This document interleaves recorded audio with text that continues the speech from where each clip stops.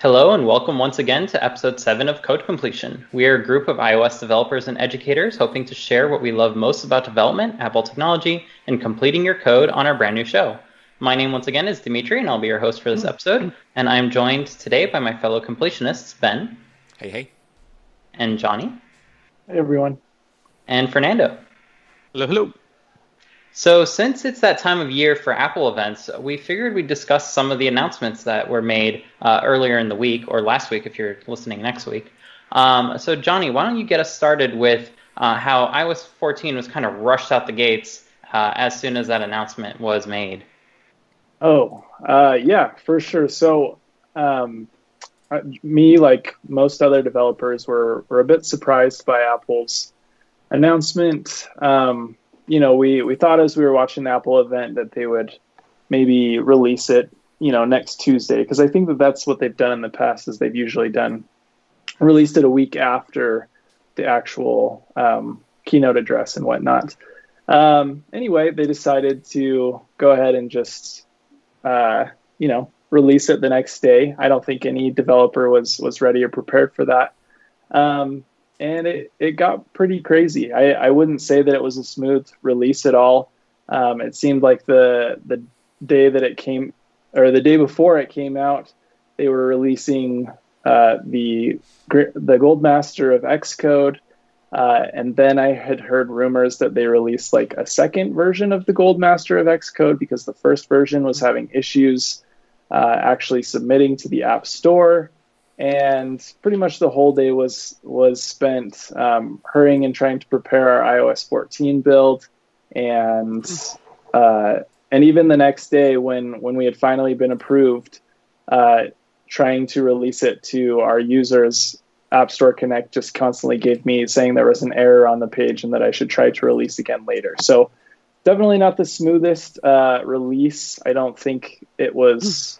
I think they could have waited a couple of days, especially because the new hardware wasn't even coming out until Friday, I believe. People weren't receiving it until today, so I'm not really sure what the motivation was for releasing it on Wednesday. But yeah, let's not do that again in the future. It was very strange indeed. And one thing that I kept hearing in Twitter was like, well, you had months to prepare. But the GM dropped like immediately after the presentation, and then you only have like 24 hours to test some issues that are popping up. I think it's a little bit unfair from Apple. Yeah, because you can say all you want that you had months to prepare because of the betas and stuff, but as we all know, every time a beta comes out, necessarily all kinds of things can change and can make things that didn't work, and things that worked didn't work. And that is true both of the betas and also of the GM build. Between the last beta and the Gold Master release that's we're all going to use, things can break, and you have to, or things can be different and require code changes on your part. So it is I think a little unfair, right, to say that like, well, you had months. Yeah, you had months generally speaking, but you also really only have however much time between the last beta and the GM to actually make sure that it's ready. Yeah, not to mention that. I feel like maybe it was kind of an indication that we shouldn't be striving to be there on day one of the OS release, and that rush to get there on day one is something that may be something of the past.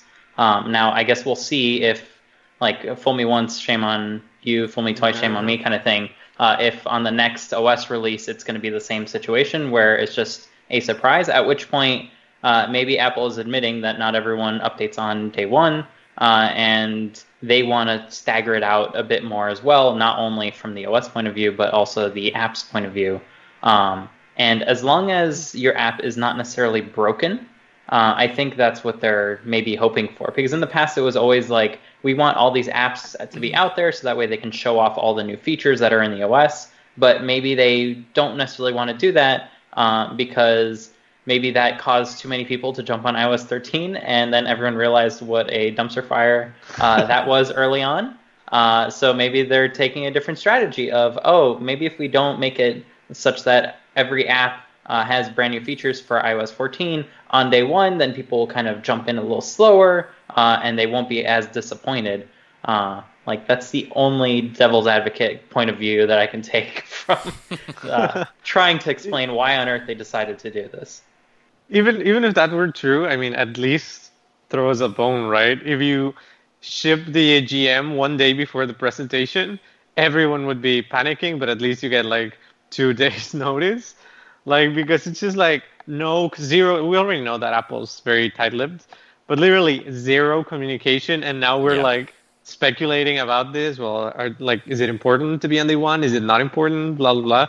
Like, I literally fixed a bug yesterday that apparently stack views now have a background on iOS 14 on the GM. So it used to be that they would ignore the background because they were a type of CA layer, and now they don't. So it's like, okay, whoever's downloading the app I work for on iOS 14 gets all sorts of funky backgrounds because we weren't ready to ship on time. And there's an example of something that changed between the beta and the GM release, right? So it's like that whole months of preparation thing is not true in that case. Exactly. Right? Didn't have you notice. Yeah, so hopefully not for the next time. Yeah. That said, other things that got introduced is Swift 5.3 with iOS 14 and Xcode 12, and there's quite a few new features. So I thought maybe I could go through them quickly, and then we can pick and choose which ones are our favorites. So the first one is kind of a contentional one where we can have multiple trailing closures. And there was a lot of discussion when this was being proposed as far as how we can name those closures so that way everything is easier to parse. And I think the approach that Apple took here was to just go ahead and add this feature that doesn't remove any existing functionality. And in the future, we could rediscuss whether to introduce labels for every trailing closure or not. So for those that don't know, a trailing closure is basically a way of having a little code block that follows a function, and it doesn't look like it's part of the function directly. And that supposedly makes the code a little nicer to look at. But it's purely syntactic sugar at that point, and there's nothing extra there. But this was a problem when there's multiple closures. How do you make that look nice? And up until now is kind of all over the place, but now there's a consistent style that Swift developers can use. So that's one improvement. Another one is multi-pattern catch clauses. So basically you can check for errors, and you can check for multiple patterns of different kinds of errors in a do catch block. And you can just use them consistently like most other features in Swift, like switch statements and things like that. A great new addition is that self is no longer required in many places. So when you do have a closure that captures a struct, for instance, you don't have a reference to anything, so there's no reason to capture self. So there's no reason to acknowledge that you're adding self. So Xcode will no longer bug you about adding self dot to every method or property call inside of closures when it's not entirely necessary. Enums can now be made comparable without you doing additional work. It will just take each case in the order that you place them, and they'll just magically be comparable, which is awesome. I think this works because basically under the hood, enums are transformed into numbers when they're stored in memory. So basically just checks the individual values to see which one comes before the other. But a nice surprise from this is if you have associated values and they also are comparable, it will go ahead and order those appropriately as well. Now, we also have type-based program entry points. So basically, you can specify where the main of your program is, where before you had to have main.swift with a main function. No, in Swift, you didn't have to have a main function. You just had to have a main.swift, and then whatever's in that file is your main function, like in most C-based languages. Now you can tack an @main onto any structure that has a main function itself, and that will be the main entry point. So that'll make like server-based Swift stuff a lot cleaner going forward. We can now have where clauses on like individual functions. You don't have to have an extra extension just for one function where you want to have a where clause for the specific type. So that can just be tacking onto the function. That's really, really neat. That's nice. We can have enum cases as protocol implementations, basically. So if you have a protocol that declares you need to have this property, and you have an enum with something named that property, you can say that enum conforms to that protocol, and it will just work, which is really neat. Did set is a bit faster now because it's not always going to reference the old value, so it can be called in place rather than jumping to somewhere else, and it can be bundled inline, which makes things faster. We have a new float 16 type, and then as far as Swift Package Manager goes, there are a bunch of new functionality in there for bundle resources and localization and binary dependencies, and this will make libraries like Firebase a lot easier to use because you won't necessarily need to use CocoaPods to be able to integrate it. Now, we'll see if that's actually going to become the case because I hear they're still working on it. So what are all your thoughts with regard to all of these new additions to Swift? I know a couple of friends who are probably annoyed about the self change because they really, really liked having like self be explicit. I don't know if that's a thing because you're coming from another language or what. But I remember like having a conversation about that. They're not going to be pleased. Well, you can always make it explicit, right? It's the optionality of it. No, that's wrong. That's wrong. Yeah. Yeah, I welcome that change personally. I don't like seeing self everywhere, so I'm happy about that. That's it. After I learned that key command, I think it was Control Option Command F to just apply all the fixits, I stopped caring because I was like, oh, there's a thing. Command Control Option F, and then it just applies all the self dots to everything, and I'm like, okay, time to move on. Yeah, So. I agree. It's like Ben said, it's a welcome change. And you said something about the where. Yeah, so on functions, you can put a where and basically say that this generic type is comparable, and that function will only apply in that scenario, and that doesn't need to be as a part of an extension where the generic type is comparable. And again, that's like a code cleanup kind of thing. You had to have an extension just for that, whereas now you can just have it all together and not have as many jumps around, especially when you have nested types. If you had to have an extension for that, then you have to jump all the way out of where you are and have your extension, and that can be kind of distracting to your code and how you put it together. And speaking of seeing this and having it be a little more concrete, there's a really great website, what'snewinswift.com, and they have a way free. It's run by Paul Hudson, and so you can actually compare two versions of Swift, and then it will give you kind of the differences. So particularly if you're a visual person, you need like visual feedback on these changes. We'll put that in the show notes, but that's a really good place to kind of check this stuff out. Yeah, It's and I run by shamelessly Paul copied. Hudson? Yeah, he writes the articles on every new feature, and then this basically accumulates those articles and shows you the diff between the versions. So I shamelessly use that to build this list. I'm not going to lie about that because that is an awesome resource. Yeah. And it also means you don't need to keep rereading the Swift guide every time there's a new version of Swift. You don't either need to keep up like week by week on what's coming out in the next version of Swift, and you're not even sure if it's actually going to come out because they have a lot of discussion on everything. So this is like the perfect resource. It's because Two Straws has already done all that work, and it's already turned it into a lovely diff for you. Because I was gonna say, I think he might be a clone or something, because I don't know how he gets all this stuff done at once. Oh, but man. Yeah. that was literally my impressive. point. Yeah, it's like how it's run by him. How does he do it? It's like, does he have like what's the Harry Potter thing where the clock Hermione The time uses? turner. Oh, Time yeah. turner. Time Like, does he have a turner. time turner? Because that's amazing. I wouldn't be surprised. Yeah. Yeah. He's everywhere at once. All right. So well, Ben, yeah. go for Let's move on to kind of the next big thing that was talked about at the event, which is a little subtle. And if you're not, if you weren't paying attention, or maybe if this is a new event for you, like if you haven't been following Apple until recently, typically how this works is that they do their iPhone event usually first. In the fall, and then other hardware comes out after that. And I think because of COVID and everything else that's going on, they had announced over a month ago that they were going to be delaying the iPhone launch till October.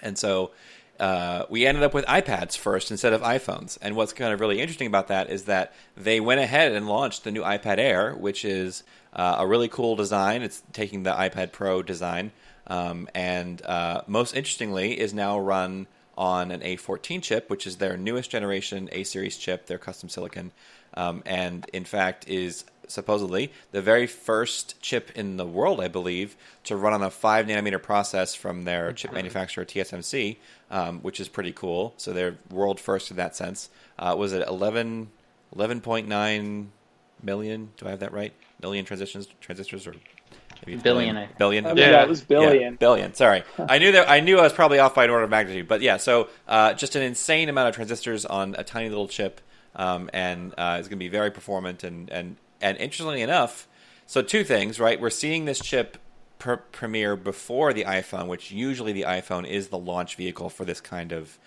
tech.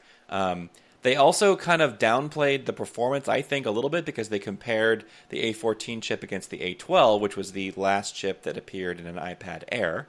But that was not super recently. Since then, they released the A13 Bionic, which is what's in the iPhone 11 series phones, and the iPad Pro, I believe. So a little interesting that they almost were kind of like showing you the differences between the A12 and the A14. Of course, they're going to be a little more impressive because that's a wider amount of time between those two things compared to like the A13 and the A14, which are closer together and therefore won't have as much of a jump. And the thinking behind that is that there might be some extra tricks up the A14 sleeve that they're keeping close to the vest right now because they want to show those off and kind of brag about it when the iPhone 12 comes out. And so we're thinking that we may also see some additional improvements, or we'll know about some of these additional improvements in the A14 chip when the iPhone 12 comes out because they will take that opportunity to brag about them. So interesting that we're kind of getting it in reverse. And then also, as I was watching the iPad Air portion of the event, sitting there with my iPad Pro that I bought in 2018, I was thinking, why isn't that effectively better than what I currently have? Which in some ways it actually is better, and in some ways not. The cameras on the camera on this one is better than the one on the new one, and there's a few other smaller things that are arguably better, but in general, it seems like. Going forward, if people ask me for advice on iPads, I'm probably going to say, ask them what they want to use it for, and either tell them get the new iPad, the one that's $329 because it's incredibly capable, or get the iPad Air. I don't think there's going to be much call for the Pro unless you have like a very specific set of things that you want to do that you can only do on the Pro. It's interesting they kind of, in my opinion, shifted like the popular advice from being like get the Pro to no, you should probably get the Air. Plus, you'll save hundreds of dollars when you do so. One interesting thing. Go for it. Go. One interesting thing is that the A13 chip never actually made it to any iPad or other device. Right. It's only an iPhone chip. So we are seeing an A14, not an A14X or Z right. or anything, an A14, which is probably meant to go in an iPhone in the iPad. And we can only assume that it's meeting the thresholds of the iPad Pro, which is a like super powered version of the A12, like on its own. So I think maybe they skipped the A13 generation of iPad Pro CPUs, if only to widen that gap even more once the new iPad Pro and ostensibly probably the Mac comes out later this year. Because then we're going to see the true power of an A14 chip with many more cores and many more GPU cores. And I assume they can just add more linearly with the amount of power draw and heat consumption that they expect, right? Right. So on an iPad with no fan, it's just you just have a giant heat sink of a chassis essentially. You can push it to a certain amount of certain thermal envelope. But then on a Mac where you do have a fan, you can probably push it even further. Right. So they can just add more cores in those situations. And because we have no A13 variant to compare it to, this A14 variant can likely blow the A12 like out of the water at that point. Yeah, I was going to ask something like that. Like if you guys think that we know that the ARM Macs are coming soon, are they coming with a new iPad Pro? Oh, like so ARM Macs and a new iPad Pro at the same time? Yeah, that's an interesting thought. I hadn't thought of that. it does seem pretty clear that in a kind of a very weird set of circumstances, we're seeing not only a preview of the chip that will very likely be in the new iPhone that isn't announced yet, which is strange, and also probably the basic structure of what will be the first ARM Mac chip. So it's very weird to get like a sort of a preview of sorts on hardware that isn't yet announced. At least portions of it. But yeah, that could be. I will say I was surprised. I was not that surprised there was no new iPad Pro because they just revved it in May, so it seems weird that they would then rev it again. But I was surprised and disappointed that they didn't rev the Mini because they last revved it in 2019, and it could certainly use an upgrade. And maybe they're holding that back for the spring or something. I don't know. To go to I would love a Mini that is Pro shaped, so like flat sides, edge to edge screen. And I was gonna say Face ID, but now I'm thinking, Touch ID in the home button in the power button would be great. Because just to add to that, just what you said, Dimitri, got my gears going. And it's like you could, in theory, I don't know if this pans out or not, but you could, in theory, show like the new iPad Pro, like you said, where you have the chassis being the heatsink and the main heat dissipator.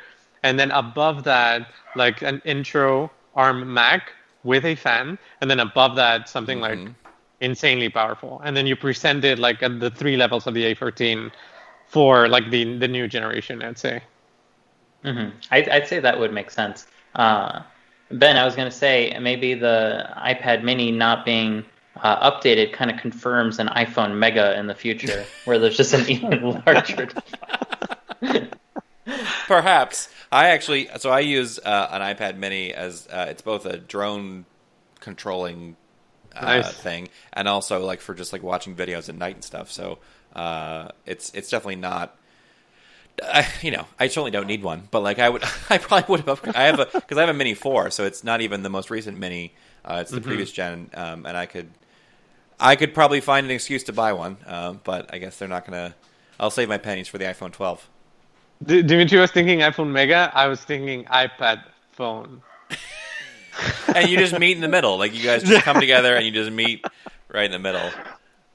Yeah. So Ben touched on Touch ID on the iPad. Fernando, can you tell us a bit more about what's going on there? Yeah, I think I actually have a question more than a statement about it. Because do you guys think this is a scrambling situation for Apple where they're going back to Touch ID, or was this already planned for the iPads? Because I can see it both ways for sure. I would say it was planned.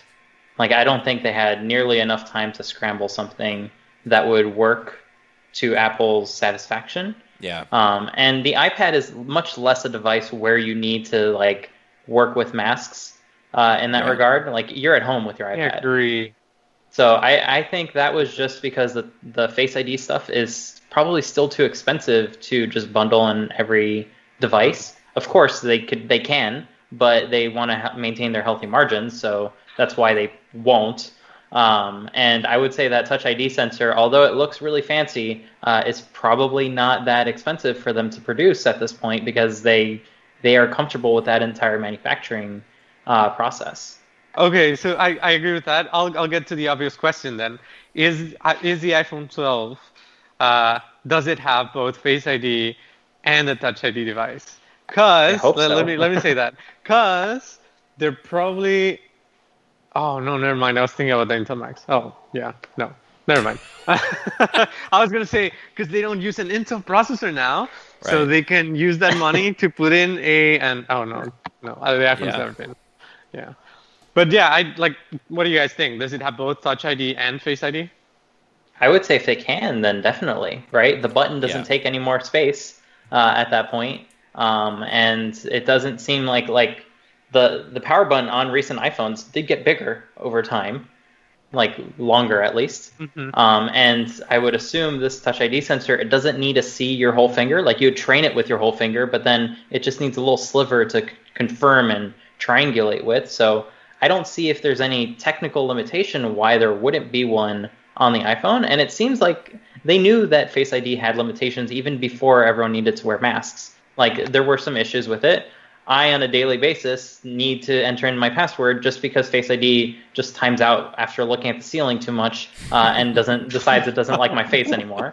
So it's like you use your passcode at that point. And I got so used to that when I never used my passcode in the past. So having Touch ID there, along with Face ID, might be the sweet spot where, for most people, it just like you never need to enter a passcode again. And for those that are really security conscious, you might need both.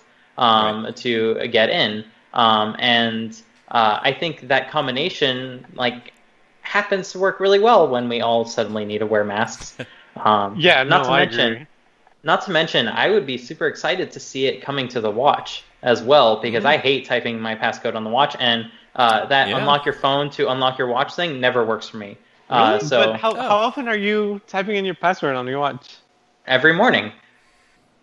Because when you put it on, you have to. No. I agree with you.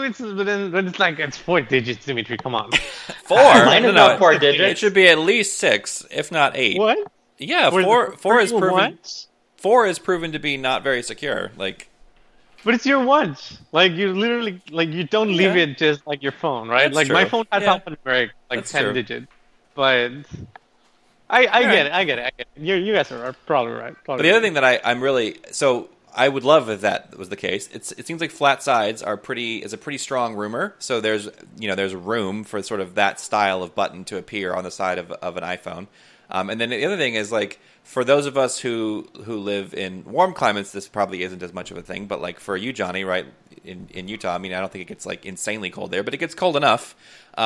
So like wearing gloves, right, makes Touch ID not as good. Having the temperature change so drastically can make your fingerprint not be reliably readable. So that I've heard that as a limitation in places where it's very humid or it rains a lot, like in Orlando where I live. Having your fingers be like sweaty or wet can lead to problems. So then those are like I think clear scenarios where Face ID makes more sense. But at the same time, it's not the case that Face ID is a perfect solution in every scenario either. So to me, the perfect answer is both, right? Give me both, and I can pick one or the other at any given situation. And that so like I'm at a restaurant to do quick takeout to grab my food, and I need to like pull up my order or whatever on my phone. I have my face mask on. I'm putting in my passcode, but if I could just use my finger to unlock there, that'd be great. And then vice versa, like when I'm at home and just don't have a face mask on, I would actually just prefer to just swipe up and just let it read my face and go from there. So I think that would be great.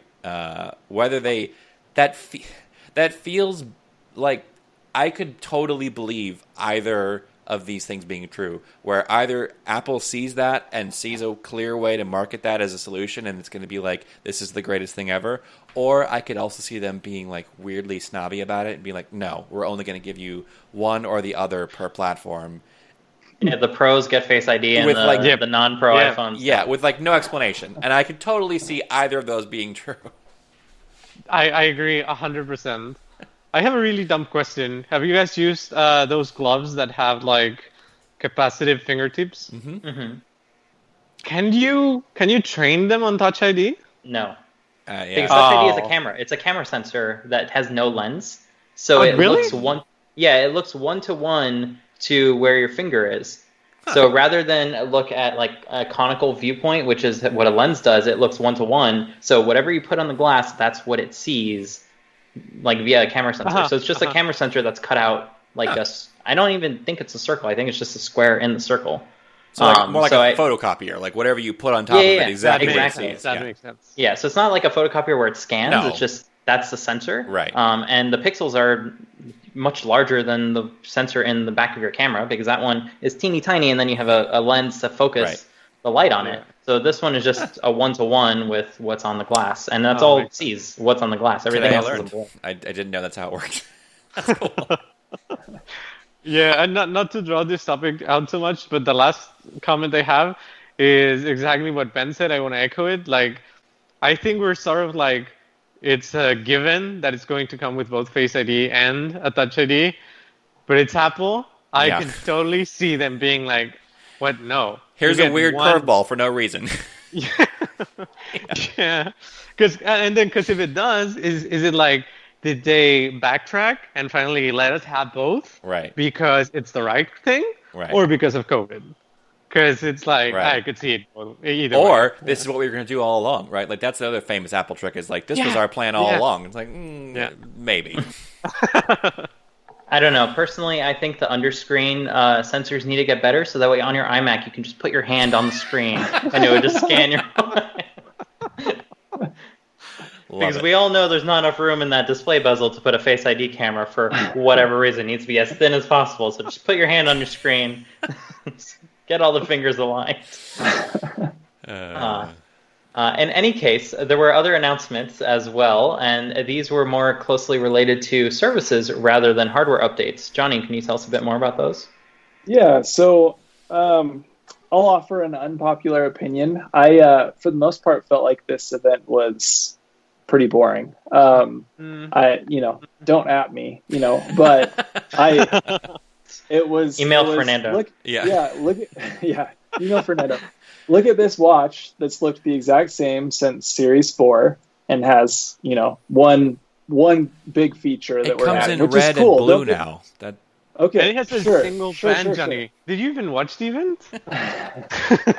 Sure. So we get a couple of new colors. We get a nice feature that I think people will get really hyped about, but then it's not super useful unless it saves your life. Which Totally forget about it. Yes. Yeah. I mean, we were all excited about the EKG coming to the watch, and we get it and try it day one. We're like, oh, that's a really cool feature. And then when is the last time you've used the EKG? So I don't get me wrong. I believe that the Apple Watch is like saving lives, and that like these features are super important. But there's just not quite enough to get me to upgrade every year. And I don't know if that's what they're going for. It seems like Apple usually tries to like add enough that it's like I'm considering upgrading again. But I feel like the watch has not gotten me to upgrade for. I'm on like a 2 or 3 year cycle when it comes to upgrading the Apple Watch. I also felt like the iPad Air was cool, but it was, they're bragging about how cool this design is. And like Ben said, I'm looking at the iPad that I bought 2 years ago and like, it's exactly the same. Like the camera is the same, but like the iPad Pro has obviously got a lot of features that I prefer, especially like the refresh rate of the screen. Yep.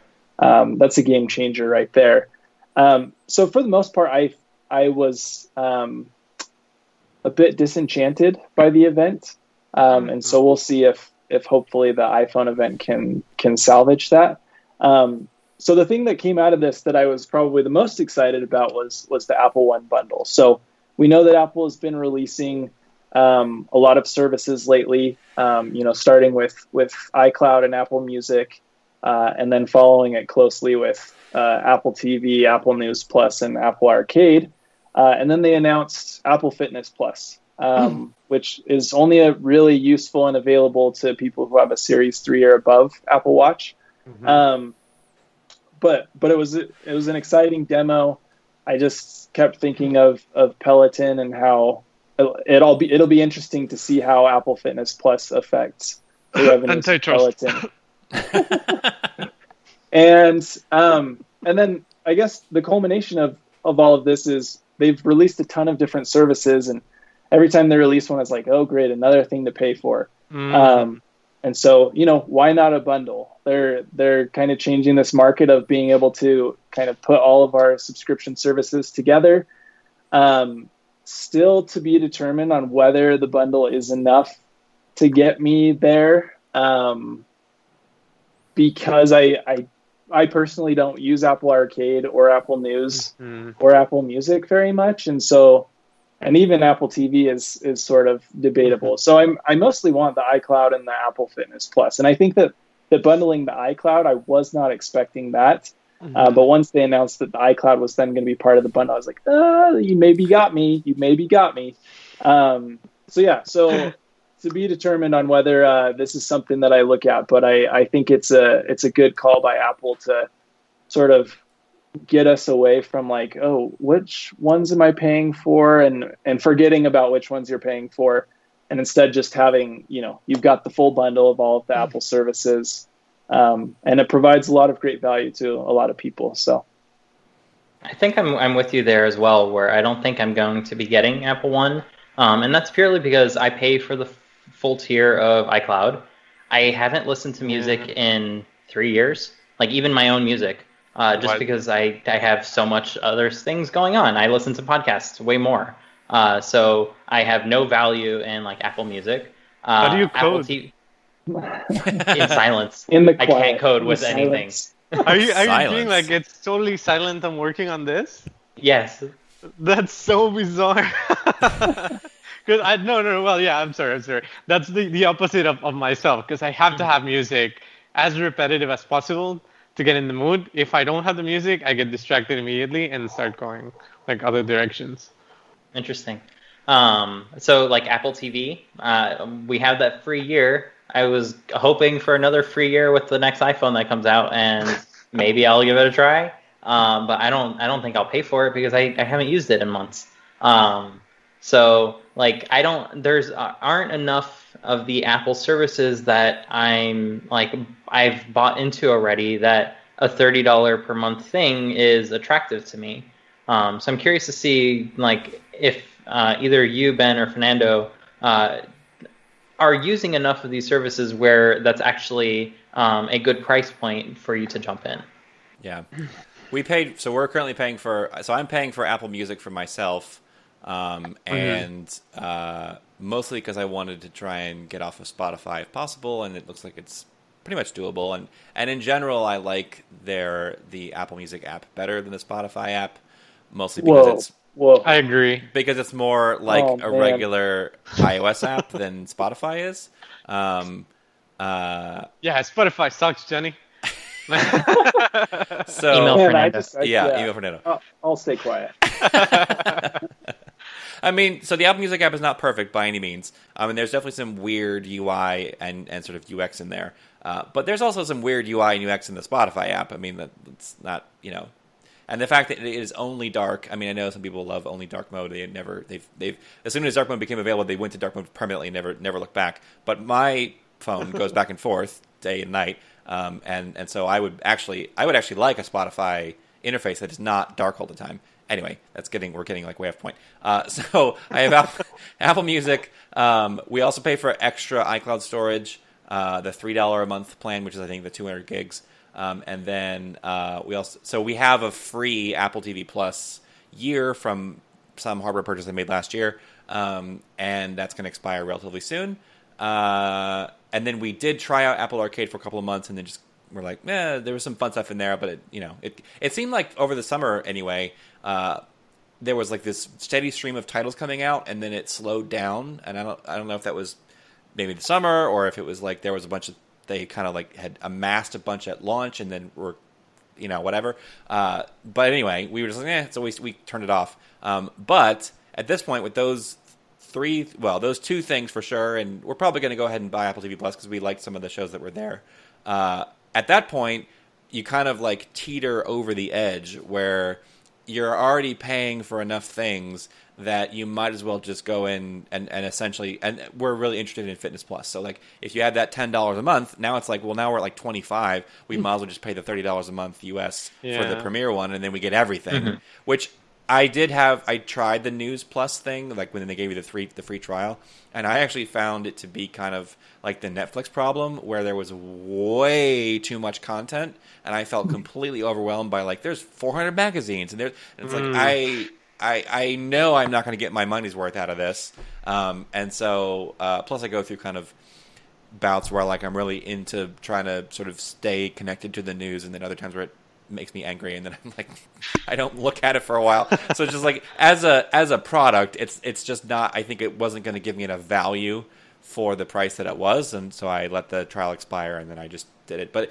if it was just and this is the old argument, right? Like if it's bundled in, I might as well just go ahead and do it. But I wouldn't probably be paying for that, right? Like I'm basically paying for all the other stuff, and there's math, right? That where sort of it works out after so many services, it just makes sense. Like, why don't you just get the Premier and then, or whatever tier works for you, and then you get a better value where you can literally pay less, or at a minimum, you get sort of for the same money, you get more things. Yep. Johnny, since you introduced the topic, let me put you on the spot. What service could Apple provide that you'd be like, yeah, I'm in? Because you said the iCloud, maybe you got me. Well, what could they offer to get you? Like, yeah, boom, here it is. Well, so I pay for the 2 terabytes of iCloud, and so I was taking that into consideration of like, well, I already pay $10 a month, like, and then the Apple Fitness Plus does interest me. If Apple TV Plus can get a little bit more content, I don't know. I would maybe be convinced, but I've watched 1 or 2 shows on Apple TV Plus, and they were good. But it was also like, are they going to make another season of it? Like, I wasn't sure if like the shows that I actually liked were going to like come out with more seasons. And I don't know if Apple TV Plus is like, are they only doing original content, or are they going to try to buy some stuff? But like, if they want to compete with like Netflix and with Hulu, like they've got to get some more content on there, because I feel like it's like, there's like, well, I don't know, like 8 original shows or something. Like, it's just, I need some more. I need more content to make Apple TV Plus worth it for me. And when they can do that, and at least 3 of these things that are already in this bundle are worth it to me, then I'll go with Apple One. But the Apple TV Plus has got to get some more content to get me there. They also need to quit calling things Apple TV, because there's way too many things that are called Apple TV, so it's really confusing.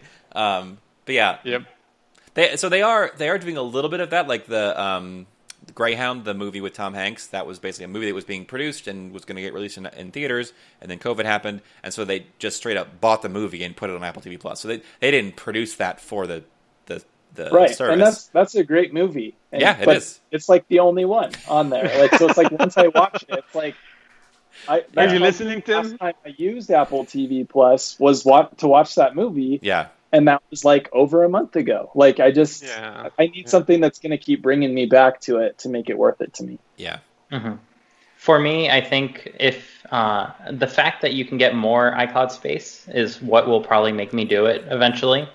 Because you can get an additional 2 terabytes if you ever teeter over. And I am in the 1.5-ish range at the moment with my multi-decade long like photo library.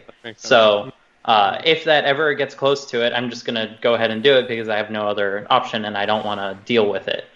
So throw money at the problem, it'll make it go away. Yeah, the Marco plan. I love it. Yeah. If there was one thing that Apple could add that I would go ahead and buy it instantly, would be if Apple TV had like anime. That's done. I would happily pay for anime because I love anime. So, I don't watch that much TV. Apple TV, buy Crunchyroll, and then there you go. You've got your solution. Done. Yes. I would that's the only reason because of what Johnny was saying. Like, they'd probably overproduce an anime series, and then you'd be like, "Wow, this is pretty good," and then, boom, no more content. We're already used to that. Yeah, if you watch anime, that's fair. That's fair. Yeah. Well, the other thing that I thought that was really interesting that you brought up, Johnny, is like that is a thing. Like that is a real thing. I mean, and not just Apple TV Plus. That's on Netflix. I mean, there's been several series that we've watched on Netflix. We're like, this is great, and then it's like, nothing really happens. No more. And then like, oh yeah, we decided we're not going to do that anymore. And it's like, why not? It's great. Meanwhile, they're cranking out season after season of stuff that nobody wants. But that it is interesting. Like in today's sort of streaming based TV consumption world, that it really is not a given that any show that you watch is going to get any more content, no matter really what platform it's on, seemingly. Although I think probably Apple TV is. I mean, I guess to be fair, to be fair to them, right? Apple TV Plus has only been around since last fall. Not even a year, or not even a year. Yeah, right? And they only have like billions of dollars. So. No, I'm saying as far as we're talking trillions. Yeah, well, but I'm saying as far as like proving themselves that they will produce more content of the same shows, right? Like they haven't been around long enough for them to have not made good on that promise yet. But yep, I agree. Talking about billions of dollars. Yeah, go for it. So, talking about billions of dollars, this week's episode of Code Completion is brought to you by Super Easy Timer. So, Super Easy Timer is a quick and easy to use timer app for your Mac. It's completely text-based, so you can type in English what you want, 20 minutes or 5 p.m., hit enter, and instantly start a timer. The timer understands English text to create, update, and start a new timer. You can quickly change an active countdown, even while it's still counting down.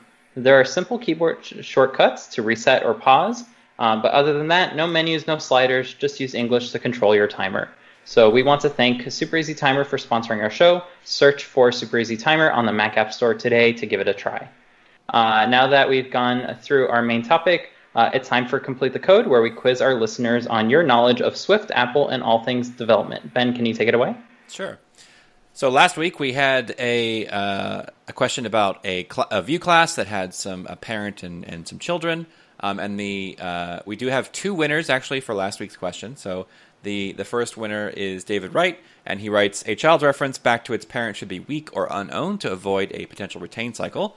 In this case, it should be weak because the reference to its parent is optional. So something like private set weak var parent Vue, and then the question mark for the optional. John Bash also got it right, and so he writes, in addition to the weakness mentioned, you could also end up with a less explicit cycle where 2 views are both each other's children and parents. So like Vue 1 adds Vue 2, and then Vue 2 adds Vue 1. And then David writes again, I just noticed the not equal operator on line 11 in the prompt that you see on the screen or in the show notes. This should be replaced with the identity version not equal. I don't think it will even compile in the not equal operator in there, since the Vue class does not implement equatable. So those are the answers from last week. This week, that's the prompt at the top of the screen if you're watching, or it'll be the chapter art if you're listening to the podcast later. We've got the code below that you see will output hello Ben. How would you change line 3 so that it inputs hello Dimitri instead? We have a var string called name that is initialized to Dimitri. On line 3, we define a closure with no arguments called introduce, which prints the contents of the name variable. Following the definition of the closure, we change name to be Ben and then call the closure. This code will output hello Ben as it is right now. So how would you change this code? How would you change line 3 specifically so that it outputs hello Dimitri instead? So tweet at us with the Complete the Code hashtag, and if you get it right, we'll give you a shout out in next week's episode. Awesome. Thank you, Ben. So with all that out of the way, it's time for compiler error. So you all know the rules already, so let's go ahead and jump right in. So today's theme is all about SE devices that Apple has introduced over the years. So let's start back in time. So introduced in 1987, the Macintosh SE was a special edition of the 128K Mac that was the first Mac to offer a color display as an option, although limited to 8 bits. So number 2, introduced 2 years later as a processor update for its predecessor, the Macintosh SE30 was unofficially expandable to a whopping 128 megabytes of RAM, an amount that was greater than many future models, and its board and front panel were available as official upgrades for the original Macintosh SE. Number 3, a surprise to many, the SE naming made a comeback in 2016 as the iPhone SE, a special edition of the iPhone 6s, that used the iPhone 5S case and would mark a new tier of low-cost iPhones with up-to-date components. And number 4, available today, the Apple Watch SE follows in the footsteps of the iPhone SE, but rather than use the internals of the flagship Series 6, it is instead closer to a limited variant of the Series 5 with an S5 package on a chip, but without an always-on display and electrocardiogram sensor. So Johnny, why don't you go first? Yeah, so 3, I'm pretty positive 3 is right. 4, there might be something in there that's just trying to be sneaky. You've played this game before, I see. Yes. Announced today. You should all know this. Well, this was 2 days ago, man. I don't know. Yeah. I'm gonna say that 4 is true. But then 1 and 2, that was before I was like even born. So I don't even know how to answer those ones. So I'm just gonna go ahead and say that I think 2 has an issue. Okay. Oh, let's see. So, Fernando, why don't you go next? The reason I hate this game is because it's always so obvious to me which is the error, and then you say that It's never right. yeah, it's never right. I've never been right. I don't think when I say that, but this time I think it's very obvious that it's number 3. And Okay, I so also, number 3 is the wrong one. yeah, because I also never know if I should say why, because that gives You should say an why. advantage. You're all working against me, so. Okay, perfect.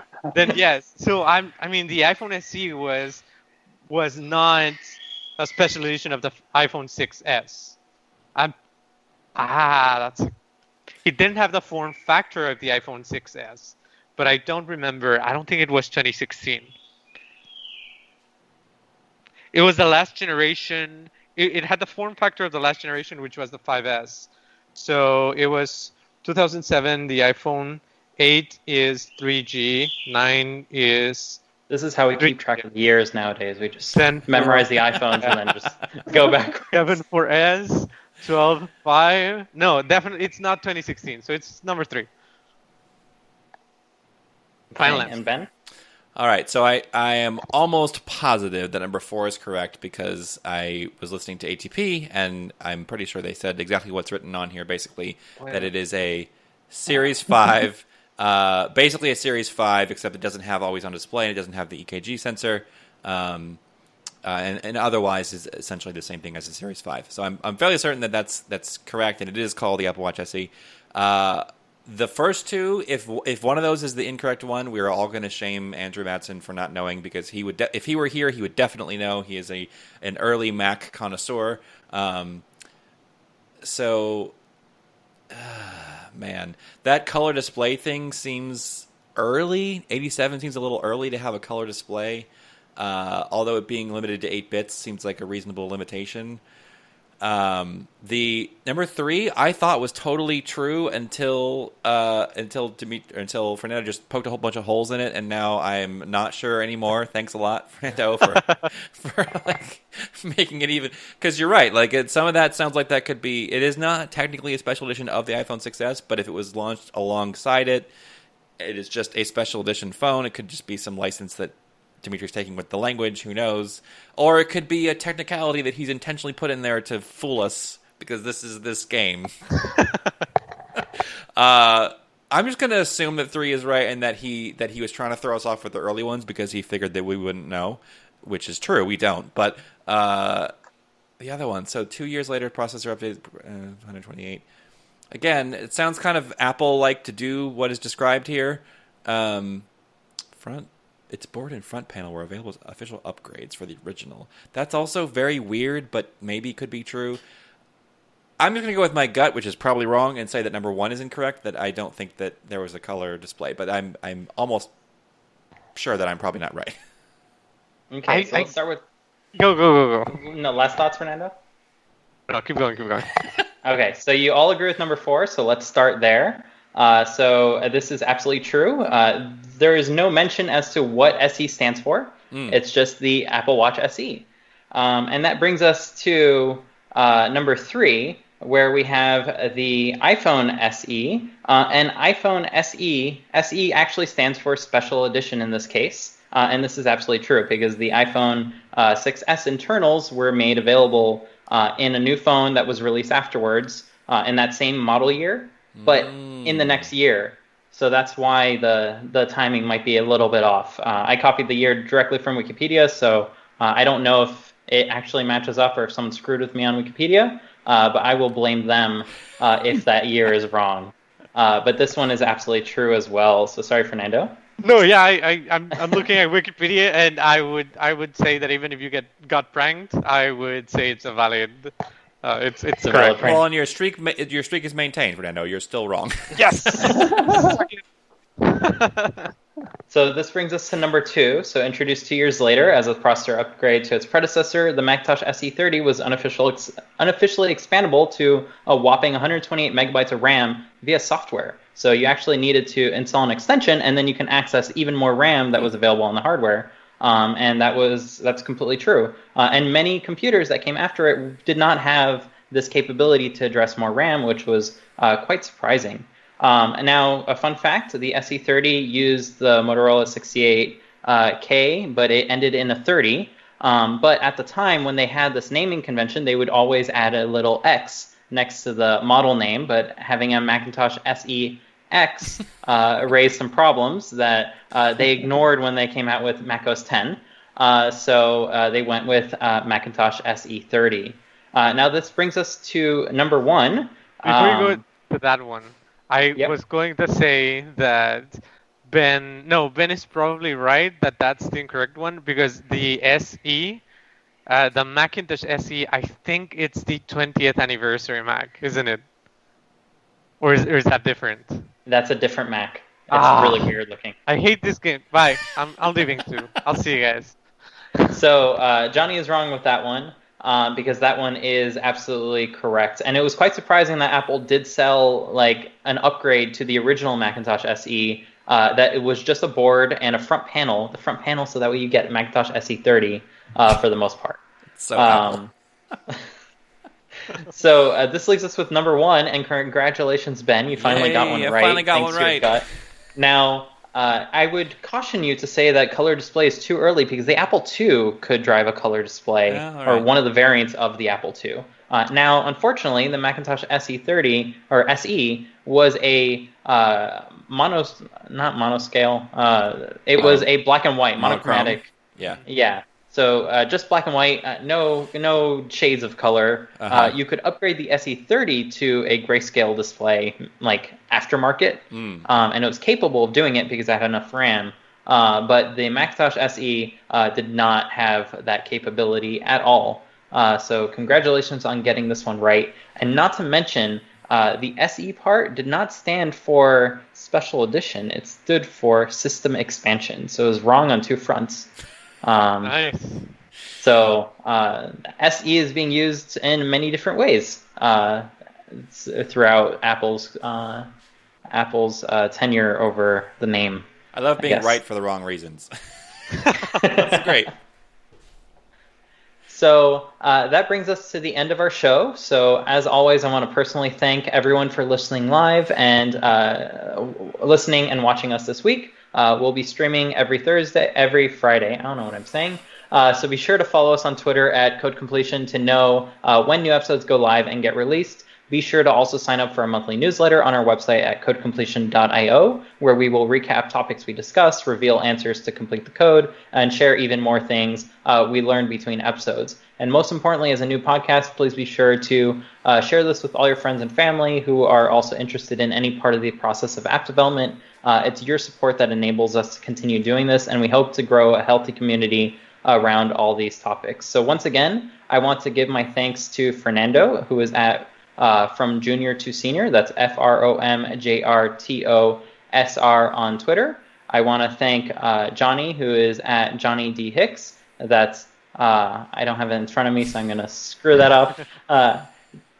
JOHNNYDHICKS on Twitter. And Ben, who is at Ferris Guy, that is FERROUSGUY on Twitter, for joining me this week. My name once again is Dimitri, and you can find me at Dimitri Bouniol. That's DIMITRIBOUNIOL. And we'll see you all next week. Bye. Bye. Bye, guys.